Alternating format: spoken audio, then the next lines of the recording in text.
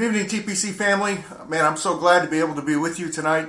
It's a Wednesday night. We're doing our Wednesday night at home edition, if you will. I know most of you are watching from home, and I decided to bring a message from my home tonight into your home. So we're so glad you've joined us here online. I know a couple weeks ago we talked about me doing a 2-week series on kingdom reconciliation. So that's what I want to do tonight. We kind of got interrupted last week with our change again with COVID. But this week, I'm picking that up, picking up the kingdom reconciliation. So tonight, we're going to start with week 1 of kingdom reconciliation. And then next week, I will continue with part 2. So as you know, in regards to reconciliation right now in our country, we are in great dire need of reconciliation. Of course, one of the biggest areas is in racial reconciliation, but reconciliation across the board. There's just so much strife, division, just all kinds of things going on that need that reconciliation, which is really the heart of the gospel. That's what the gospel is all about, is reconciliation. So that's what this world needs. That's what this country needs. That's what our state needs. That's what our communities need. And that's why I want to talk about this for the next couple of weeks, is the importance of kingdom reconciliation. Because without kingdom reconciliation, there really is no hope for real reconciliation. So in that context, and this great need we see in our country right now, that's why I want to talk about this. So to begin, I want to go straight to the Bible and talk about what the Bible has to say about reconciliation, and then we'll get into the aspect of reconciliation and the church's role in regards to the kingdom aspect of reconciliation. So if you got your Bible with you, go ahead and turn to 2 Corinthians chapter 5. I'll be reading 2 Corinthians chapter 5, 17 through 21. Some of you may be familiar with this. If not, you can read along as I read this. So it's 2 Corinthians 5, 17 through 21. And I'll be reading out of the New King James Version. Therefore, if anyone is in Christ, he is a new creation. Old things have passed away. Behold, all things have become new. Now, all things are of God, who has reconciled us to himself through Jesus Christ, and has given us the ministry of reconciliation. So here, Paul, the Apostle Paul, the writer of Corinthians, is telling us that God has reconciled us to him through Christ, but he's also given us, those who have been reconciled, the ministry of reconciliation. Of course, we as believers become the body of Christ, which is the church. So he's given the ministry of reconciliation to us as the body of believers, to the church. And that's one of our responsibilities as the church, is to be ministers of reconciliation in this world. So let me continue on here in verse 19. That is, that God was in Christ reconciling the world to himself, not imputing their trespasses to them, and has committed to us the word of reconciliation. Now then, we are ambassadors for Christ. As though God were pleading through us, we implore you on Christ's behalf, be reconciled to God. For he made him who knew no sin to be sin for us, that we might become the righteousness of God in him. So here we see in the letter of Paul here to the Corinthians that God has given us, the church, the ministry of reconciliation. And it is our responsibility to minister reconciliation to our communities, to our cities, to our state, to our country, and literally around the world. So tonight, that's what I want to talk about, is our role in reconciliation in this world. So let's open in prayer, and then we'll get into the specifics of what I want to share tonight. So Father, in Jesus' name, Lord, we thank you. First of all, we thank you, Lord, for your heart of reconciliation. Lord, that you, Father, took that step through Jesus Christ to reconcile us to you through Christ. And Lord, in that aspect of being reconciled to you, Lord, you have given us not just the right, but the responsibility to be ministers of reconciliation to those around us, to our to our communities, to our state, and Lord, to our country. As individual believers, as a body of believers, and Lord, as the church as a whole, you have commissioned us to reconcile others to you. And Lord, in reconciling others to you, Lord, we know we can be reconciled to each other. And Lord, right now in this country, there is a great need for reconciliation. So Lord, I pray tonight as we study your word, as we see the things that hinder reconciliation and the things that release reconciliation, Lord, that you would give us a spirit of wisdom and revelation in the knowledge of you and your ways, of your heart. And Lord, we would learn of the true kingdom heart of reconciliation so that we can fulfill that responsibility of being ministers of reconciliation in Jesus' name. Amen. Excuse me. So here's what I want to do tonight. There's a couple aspects of reconciliation that I want to talk about. Obviously, the Bible is very clear that we are ministers of reconciliation. We've been given that role, that responsibility by God as believers, as the body, as the church. So as we look out on the landscape here of our world, we see there's this great need. And not only do we see in this passage in Corinthians the aspect of the ministry of reconciliation, but if you look throughout the entire Bible, the entire story of the Bible, from Genesis to Revelation, you see Genesis 1 and 2, God's creation, God's original intent for his relationship with humanity. And then in Genesis 3, we see that broken because of sin. Starting in Genesis 3, all the way to Revelation 22, it is the story of God reconciling himself to his creation, reconciling a broken humanity through Jesus Christ in order to restore that relationship he wanted to have with us in the first place. That's the whole story of the Bible. We see that encapsulated, of course, in the most famous verse in the Bible, John 3:16. For God so loved the world that he sent his only begotten Son, that whosoever should believe on him would not perish but have everlasting life. And that verse really encapsulates the core message of the Bible, is that God wants to reconcile our relationship to him because it's been broken because of sin. And of course, that's the nature of the need for reconciliation in the first place. The reason we have a need for reconciliation is because of broken relationships. And the reason relationships are broken is because of sin. And that's the essence of it all. And that's what we see in our country right now is a country torn apart by sin that is in desperate need of reconciliation, especially in the area of racial reconciliation. We see this great original sin, if you will, of this country in regards to slavery and racial injustice that has never been healed.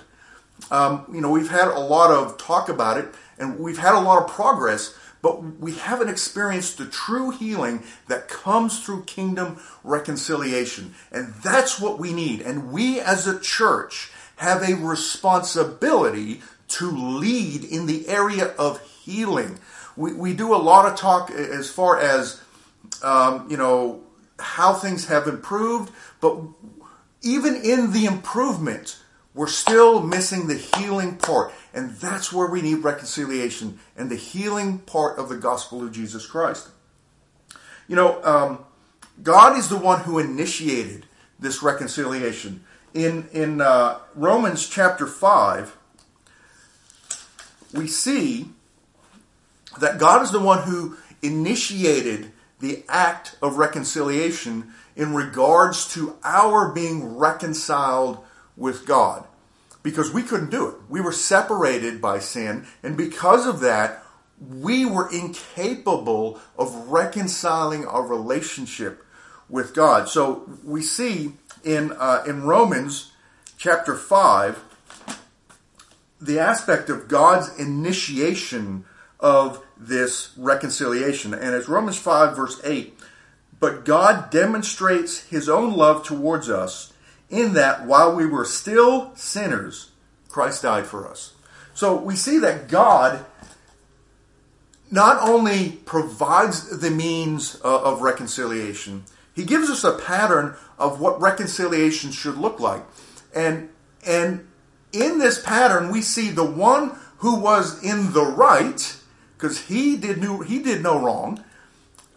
We did the wrong. The one who is in the right is the one who now initiates the means, the ability to be reconciled. So, in our broken world, a lot of times when it comes to reconciliation, people who claim to be in the right, whether they are or not, feel the person in the wrong needs to be the initiator. But we see in the Bible, the pattern is just the opposite. The one who was in the right, God who is in the right, is the one who initiates.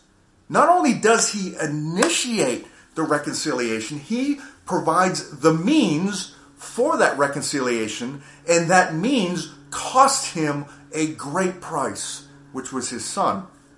So, in all this, we see not just the kingdom aspect of the truth of reconciliation, we see a pattern of how reconciliation is to come about. So, in our country right now, we have that desperate need. And we as a church should be the ones influencing our culture, influencing our cities, our state, and our country. But unfortunately, for many years, for many decades, and probably many centuries, it's just been the opposite. We've had a culture that has influenced the church. So instead of the church being the initiators, instead of the church being the leaders, we've been the followers. We have followed the culture instead of leading the culture. And unfortunately today, a lot of churches mirror the culture in many different ways, but especially in the area of reconciliation. And that's what I want to talk about tonight. Before I get into the specific kingdom aspects, I want to talk about an infiltration, if you will, that has occurred in the church that is hindering us from being able to be leaders in reconciliation. Not only has it hindered us from being leaders in reconciliation, it has contributed to us not just not being leaders, but contributed in the way that we have hindered the ability for reconciliation to occur. See, I believe the church is supposed to be the moral compass of a community, of a culture. That's one of the roles that God has given to the church, to be that moral compass, to be that spiritual leader within a community, within a culture. But when the church doesn't do it, there's nobody else to do it. There's no other entity on the planet that has the authority to be a moral and spiritual leader like the church. And that's what Jesus said. When Peter confessed Jesus as the Savior, Jesus asked them, who do men say that I am? And they give all these answers, but then he turned to them and said, who do you say I am? Who do you say I am? And of course, Peter answered, you're the Christ, the Son of the living God. And Jesus tells him, he says, look, upon this rock, upon that confession, upon my believers, I will build my church, and the gates of hell will not prevail against it. It's the only entity on the planet that has the authority to storm the gates of hell and bring that reconciliation into a world of need, into a community, into a culture that is broken by sin. And if the church doesn't do it, nobody else is going to do it. Unfortunately, too often we turn to politics or to politicians, and we want them to lead. They can't. Now, politics and politicians have a place and a role. The Bible said that the Lord has placed people in positions of authority, but that does not give us the right to abdicate our authority as the church to government officials, to politicians, and waiting for them to lead. We're the ones who are supposed to lead. It's our responsibility, and we have failed in that. And because of that, we see a culture that is literally being ripped apart at the seams. So how have we failed at that? What is it that we have seen the culture influence the church in such a way that we've become ineffective? Well, that's exactly what I want to talk about tonight. So tonight I want to talk about the way we've become ineffective and why it's hindering us. Because we have to see that. One of the aspects of Celebrate Recovery, I'm a product of Celebrate Recovery. I went through Celebrate Recovery many years ago. And one of the steps, if you will, in the 12-step process is you have to admit your own sin. You have to admit you have a problem. And one of the things in this aspect of reconciliation and the need for reconciliation is we as a church have to admit that not only have we failed to accept our responsibility, we have also contributed to the problem. And that's one of the specific ways I want to talk about tonight, how we've contributed to that problem. Through the Bible, we see the kingdom heart. We see the kingdom principles. We see God's heart manifest through the kingdom of God here on earth. We pray the Lord's Prayer, thy kingdom come, thy will be done here on earth as it is in heaven. One of the ways that God does that is through his church. But we haven't done that effectively. So next week I want to talk about the specifics of the kingdom aspect of reconciliation. But this week there's something I want to talk about that has hindered us as church leaders. It's hindered us as Christians in the aspect of reconciliation. And that specific area that I want to talk about is the fact that we as a church, we as Christians, we as church leaders have adopted the cultural, political worldview rather than following the kingdom worldview that's taught in the Bible. So what does that mean? Well, that means we've been influenced by the culture. And I think, especially in our hyper politicized culture today, especially in this country, everything is affected by politics. There is no sacred space anywhere on the planet anymore that's free from politics. It's affecting everything. And unfortunately, we, as the church, have allowed it to affect us. Not only has it affected us, it's infected us. Paul warns us against the infection, if you will, of a culture, of the world ways of doing things. He says this in Romans 12, verse 2, and do not be conformed to this world, but be transformed by the renewing of your mind, that you may prove what is that good and acceptable and perfect will of God. Well, we just read a few minutes ago in 2 Corinthians that it is God's will that we be ministers of reconciliation to a broken world. That's God's will. It's right there. It's written right in the Bible. It's very clear. But because we've been conformed to this world, specifically in this aspect of a political worldview, we have missed the will of God. We have not been able to prove what is that good and perfect and acceptable will of God because our minds have not been renewed by the kingdom worldview. They've been conformed to the political worldview. And this is a very dangerous worldview. In my opinion, the political worldview is one of the greatest dangers facing this country today.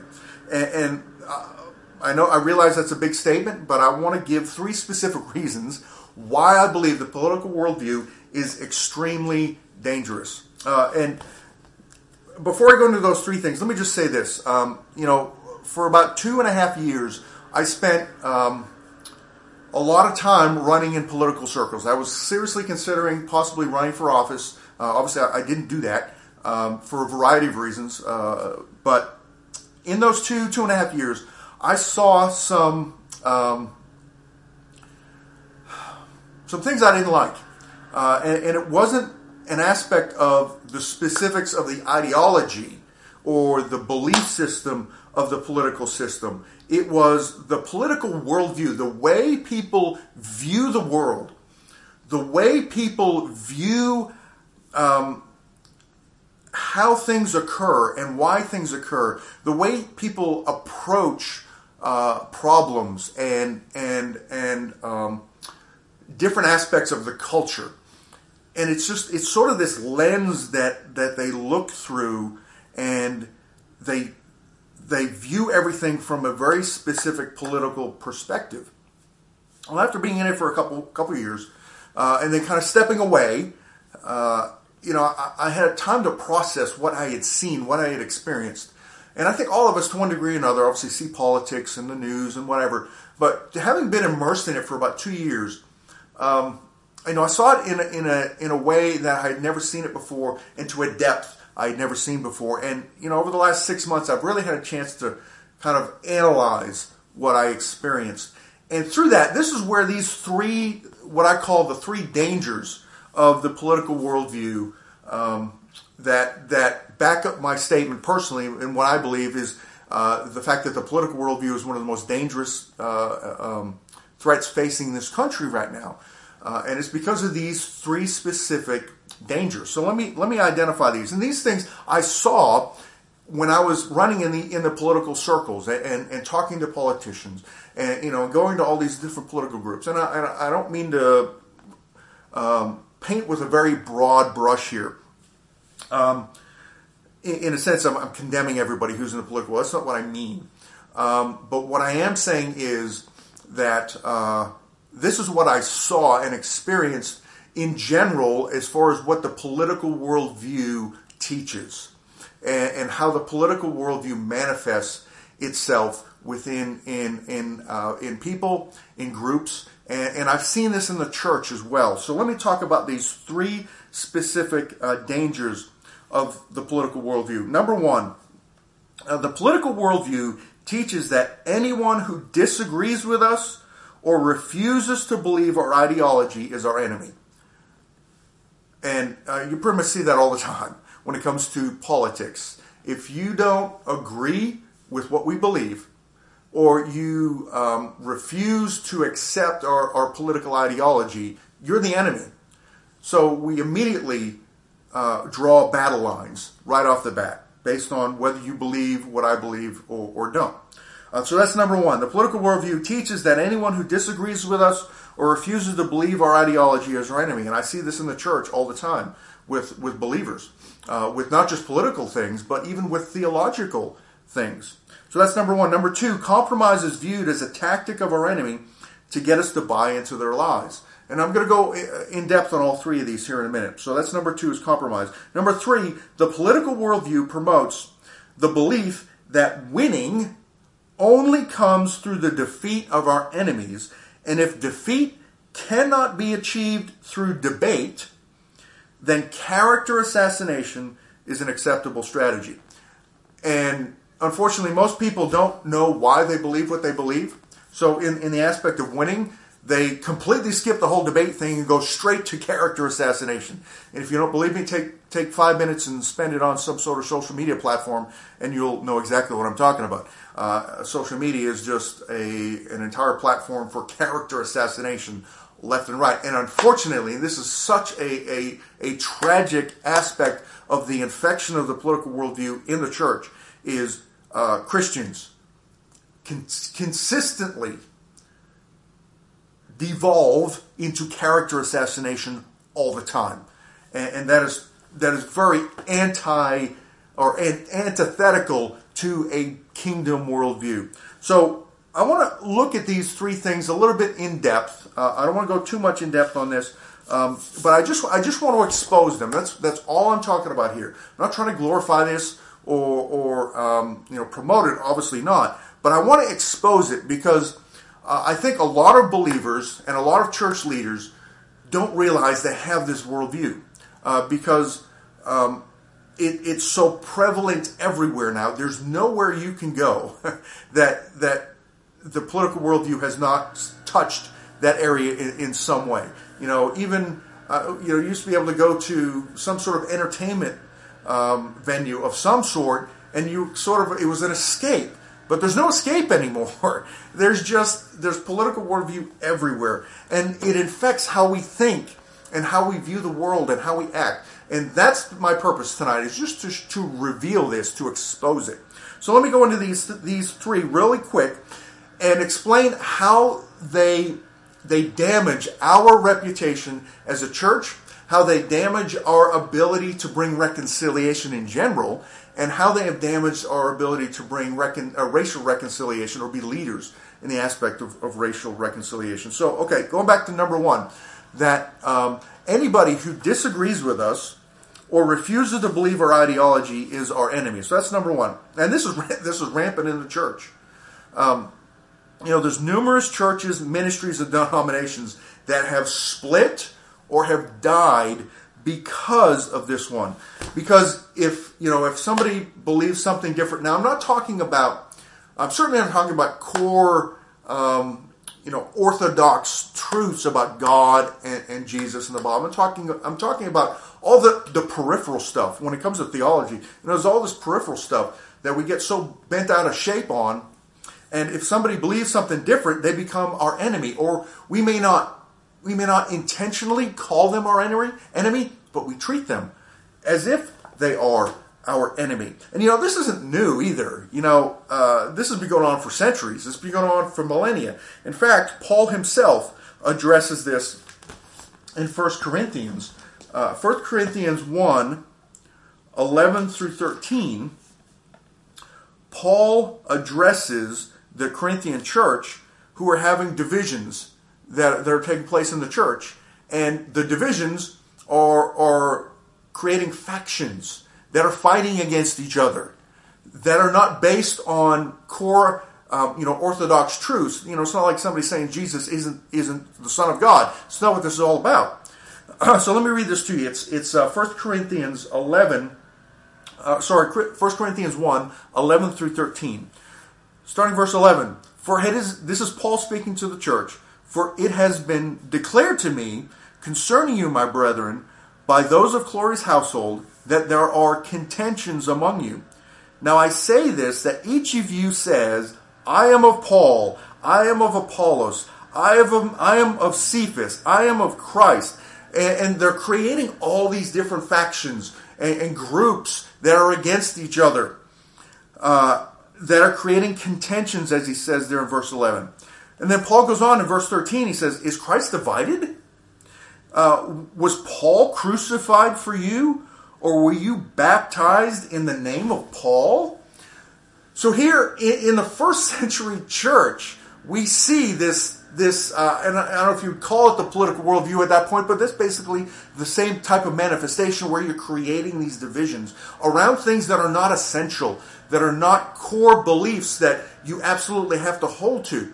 And the people who do not believe that in these different factions and they disagree with another, they become sort of their enemy in that they're creating these contentions, these negative aspects of the church where there's division and they're dividing and they're separating from each other. And going back to the church over the centuries, we see this all the time, how churches are split just because they disagree on a music choice, or they disagree on some sort of procedure in the worship service. Just these little things.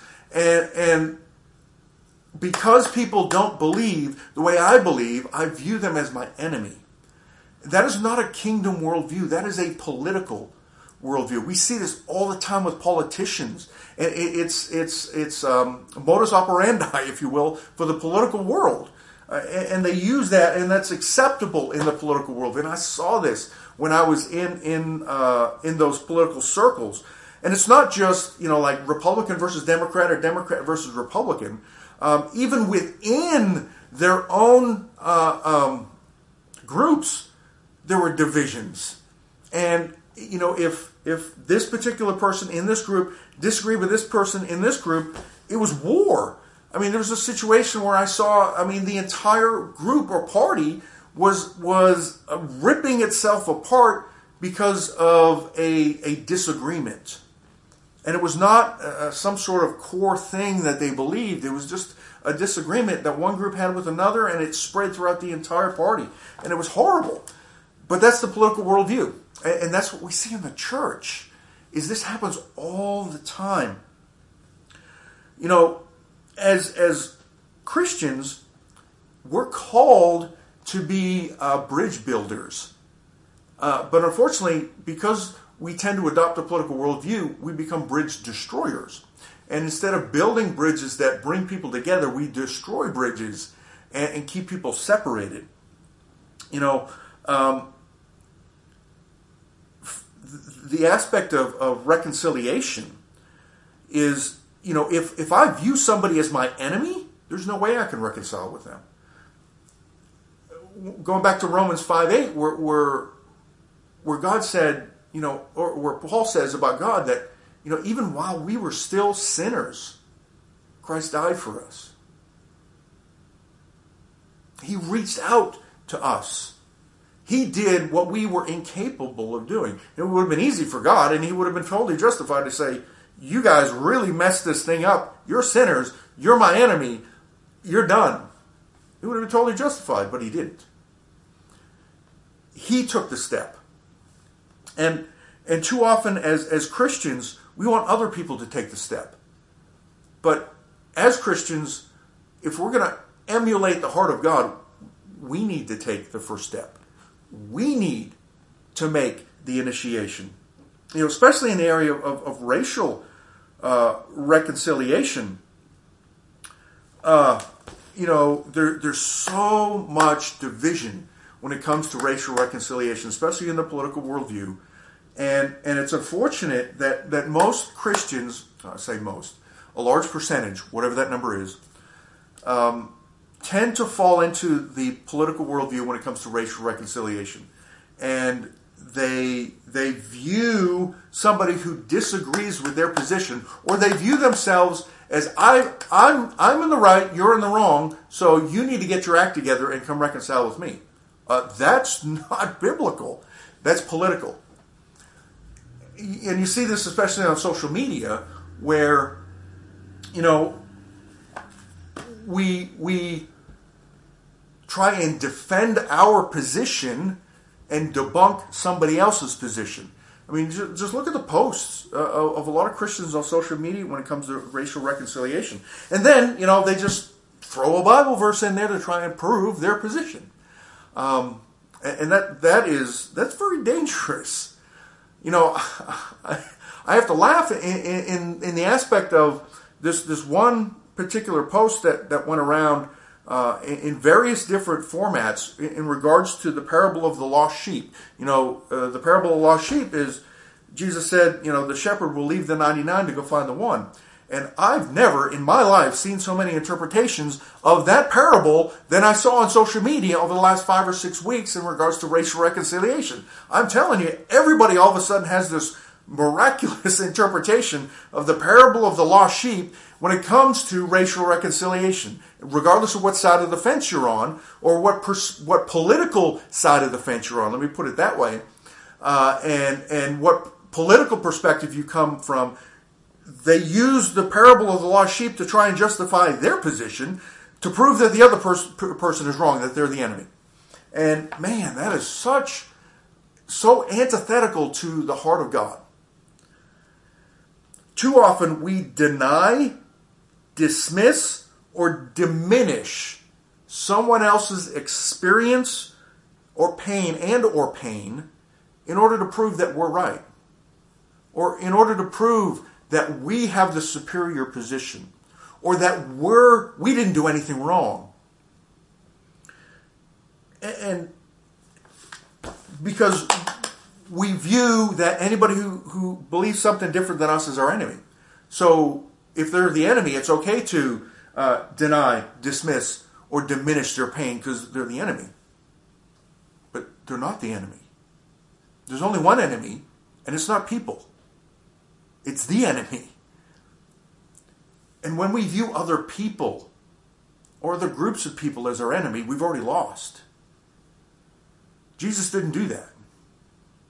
For God so loved the world, not hated the world, not viewed the world as his enemy, but God so loved the world. Because reconciliation, and especially racial reconciliation, cannot occur if I view the other person who believes something different than I do is my enemy. So that's the danger of number one in regards to the political worldview. If I believe that somebody who believes different than me is my enemy, I've burned down the bridge of reconciliation, especially in the area of racial reconciliation. So that's number one. Number two is compromise is viewed as a tactic of our enemy to get us to believe into their lies. Now, this is another danger. And there are times when compromise is unwise. Again, I go back to what I was saying here a few minutes ago as far as the core orthodox beliefs of the Christian faith in the theological side. And obviously there's times when we don't compromise. But the unfortunate thing is the political worldview, when it comes to compromise, doesn't just talk about compromise. Compromise becomes an all-encompassing term that also includes even listening to somebody who we disagree with. Even just listening to them.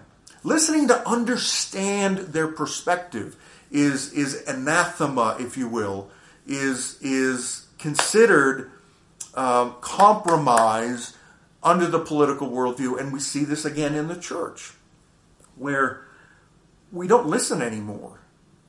All we want to do is spout our perspective.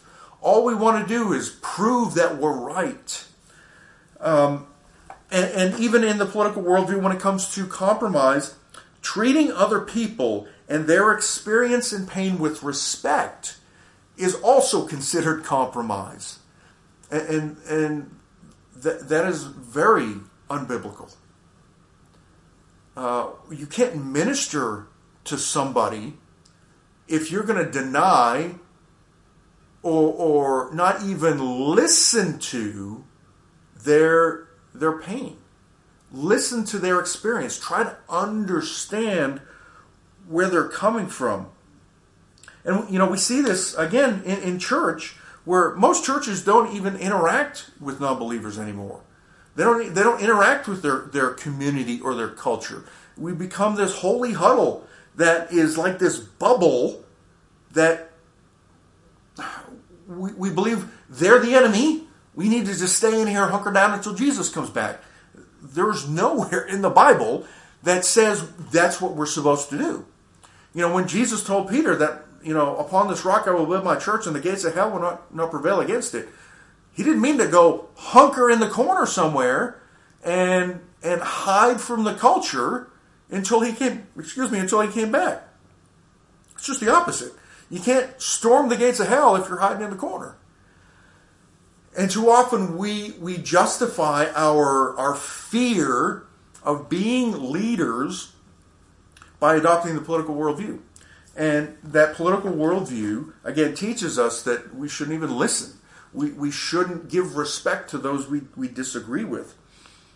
And, unfortunately, there's a lot of churches or a lot of church leaders or a lot of Christians today that, if Jesus were to come back and not in the sense of the second coming, but, if Jesus were here today, sort of like it was in the first coming, and sit down with us and share with us the parable of the Good Samaritan, most of us would not be the Good Samaritan. We'd be the priest or the Levite who crossed the street to avoid the person who is in need, to avoid the person we disagreed with, to avoid the person who has need of ministry because they've been treated wrong. They've experienced injustice. They've experienced racism. We shy away from that. We cross the street, if you will, figuratively, and avoid it. We're not acting like the Good Samaritan. And it's because we've adopted this political worldview. And we need to be very, very careful that we don't view compromise in the same way that the political worldview teaches compromise. The Bible says that we are to be slow to speak, quick to listen, slow to become angry. And all too often as Christians, we are quick to speak, quick to become angry, and we don't even listen. And that is the political worldview speaking through us. That is telling us compromise, if you will, also includes just being compassionate. We can be compassionate to somebody we disagree with. And it's not compromise. If we are to be leaders in racial reconciliation, we've got to be willing to minister to those that we may disagree with, to minister to those that we don't understand, to minister to those that have had different experiences than us that makes us uncomfortable. Because if we don't do that, then we're no different than the politicians. Because that's what the political world does. And if that's the way we're going to go, we're not going to be leaders. See, we have to be able to meet people where they are. And we have to also admit that, there's things we don't know. We don't understand. We haven't experienced. And just because we haven't experienced doesn't mean it's not real. Doesn't mean it's not true. We have to be willing to meet people where they are, because if we're not willing to meet people where they are, Jesus can't meet them through us where they are. And we can't be ministers of reconciliation with them where they are. So that's number two. Number one was the aspect of viewing anybody who disagrees with us as our enemy. Number two is compromise is viewed as a tactic to get us to buy into the lies of our enemy. And then number three, this is the big one, winning. The political worldview promotes the belief that winning only comes through the defeat of our enemy. And if defeat cannot be achieved through debate, then character assassination is a viable strategy. And again, we see this all the time. Of course, this is modus operandi for the political worldview. You watch a politician for 5 minutes, at some point they're going to delve into character assassination. Now, it's not all of them, but the vast majority of them. Of course, we're coming into a political season here in the fall, and it's probably going to be one of the worst we've ever seen.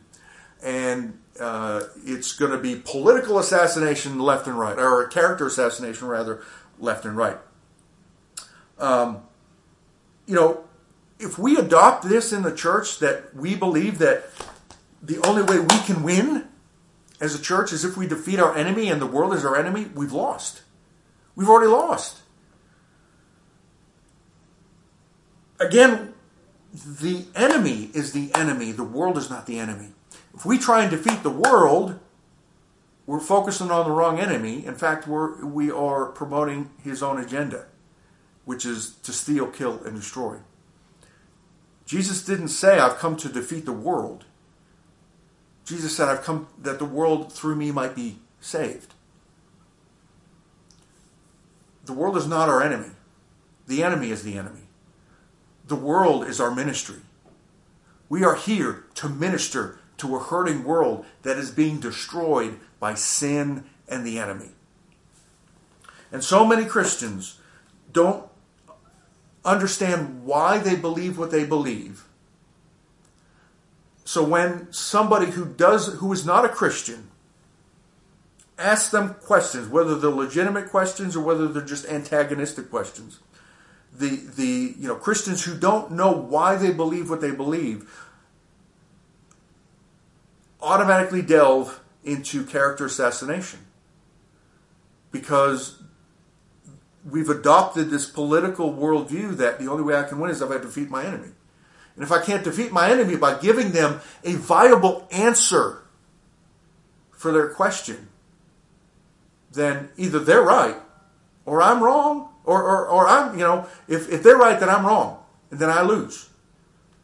And unfortunately, a lot of Christians have realized, because they don't know why they believe what they believe, they either delve into character assassination because it's the only way they can try and defeat this person to prove that they're right. Because if the person they view as the enemy is right, then I'm wrong. But I don't know why I'm wrong.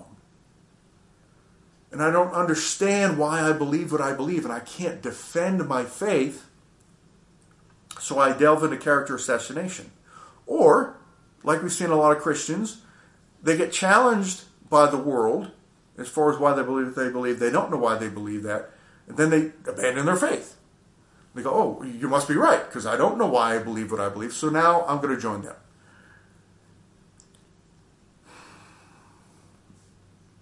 This is a core aspect of Christianity where we've forgotten what it means to be a disciple. We've forgotten that the gospel is more than just going to heaven one day.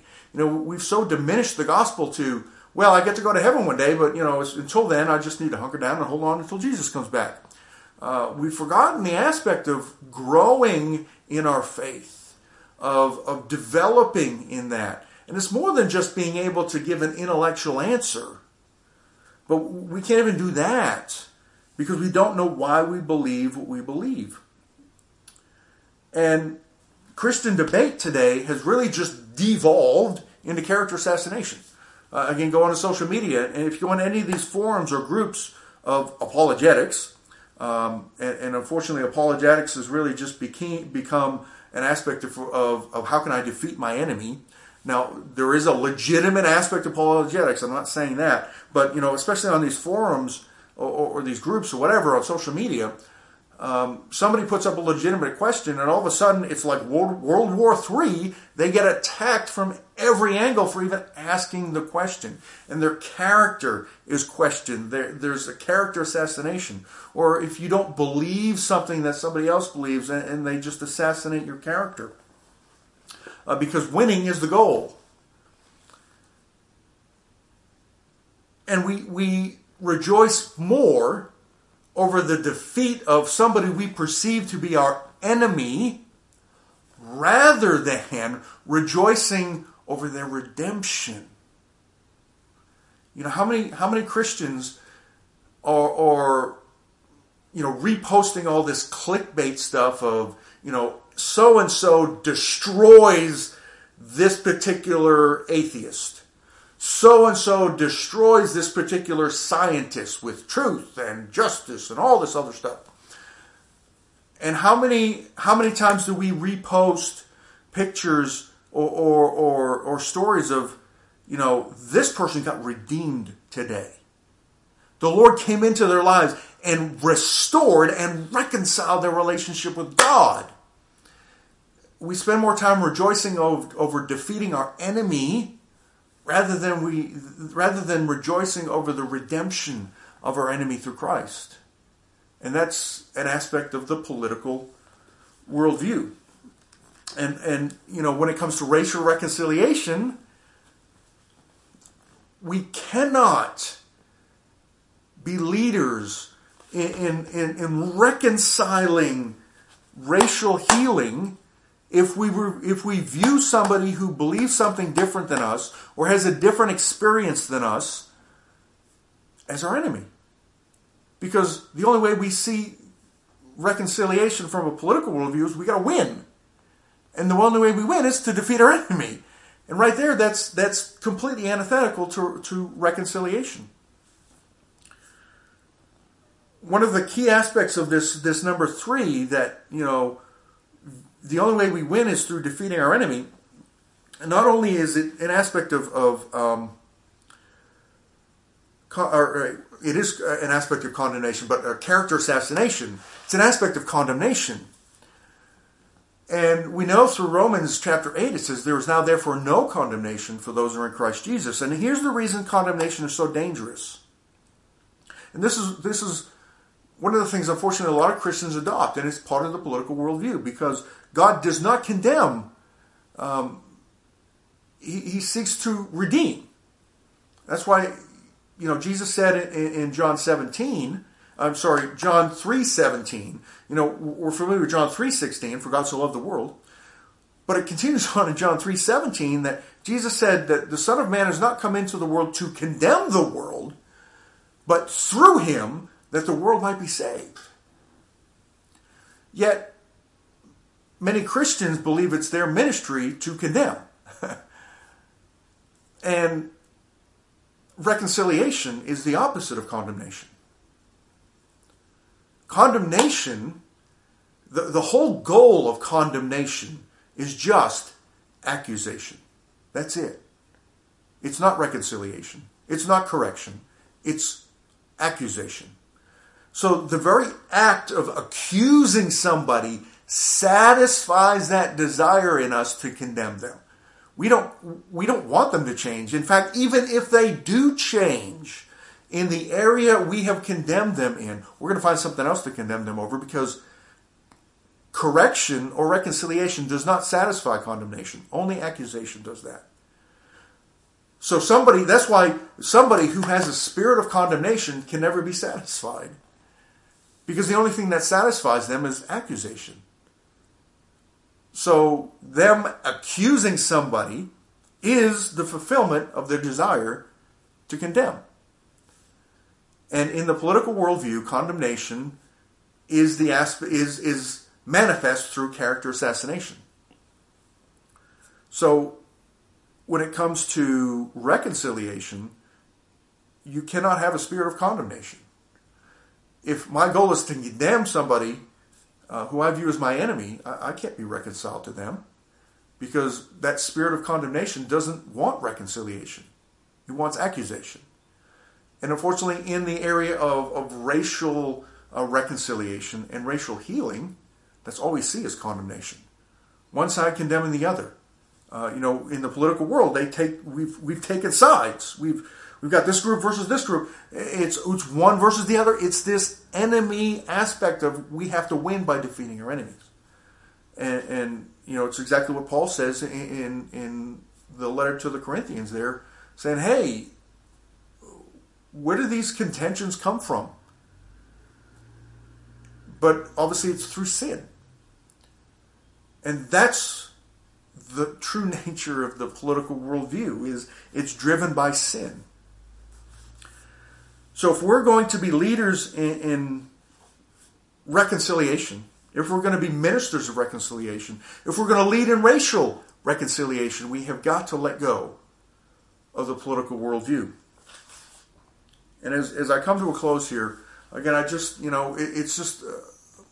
we're in a pivotal moment in this country where we have to have a church that's willing to accept the responsibility of being ministers of reconciliation. Because if we don't do it, it's not going to happen. And if it doesn't happen, we're pretty much done. Because this country is going to tear itself apart. The church has got to take the lead in reconciliation. It is our mandate from God. And we cannot fulfill that mandate with a political worldview. Because, and let me just recap these three dangers. The political worldview teaches these three things. Number one, the political worldview teaches that anyone who disagrees with us or refuses to believe our ideology is our enemy. Number two, compromise is viewed as a tactic of our enemy to get us to buy into their lies. And number three, the political worldview promotes the belief that winning only comes through the defeat of our enemy. And if defeat cannot be achieved through debate, then character assassination is an acceptable strategy, or condemnation, if we want to say it that way. So, as you've listened to this message tonight, or whenever you happen to be watching it, and you realize, the Holy Spirit's saying, man, you have an aspect, or maybe you're like, wow, I have the political mindset or political worldview, or I believe part of that, or I've done that in the past. Man, I just want to give you the opportunity to confess that to the Lord tonight. Because next week, what we're going to talk about is the kingdom worldview, and how the kingdom worldview does bring about healing. It does bring about reconciliation. And the only way we're going to see racial reconciliation in this country is through a kingdom worldview. But in order to get a kingdom worldview, we've got to admit we don't have that. That we've got either a political worldview or something else. But odds are it's going to be a political worldview. So tonight, I just want to give you the opportunity to confess that to the Lord.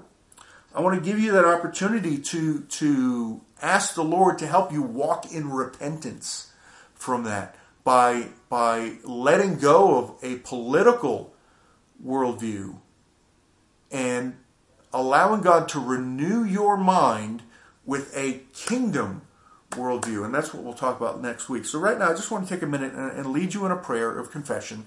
and a prayer of asking the Lord through the power of the Holy Spirit to bring repentance into your life. So let's pray. Father, in Jesus' name, Lord, I pray for each and every person that is watching this message.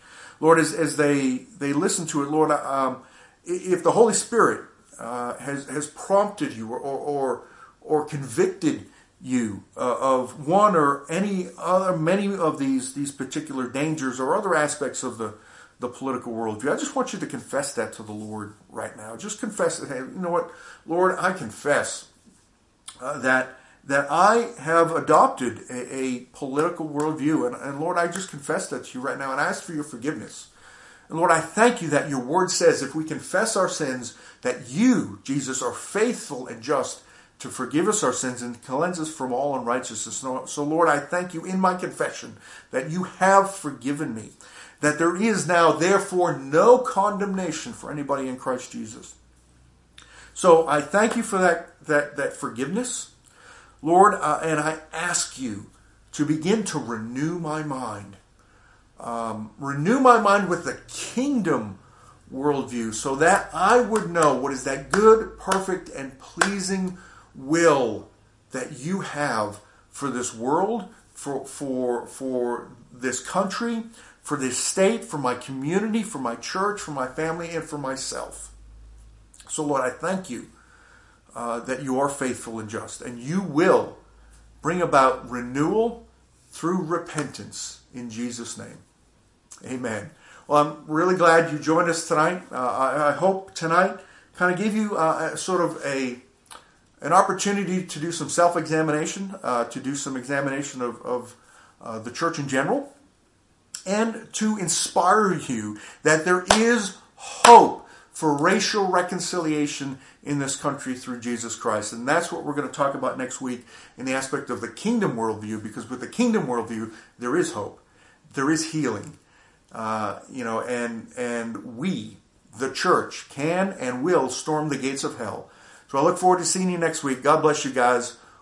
We look forward to partnering with you and continuing to advance the gospel of Jesus Christ so that people will continue to be healed, saved, and delivered in Jesus' name. Amen.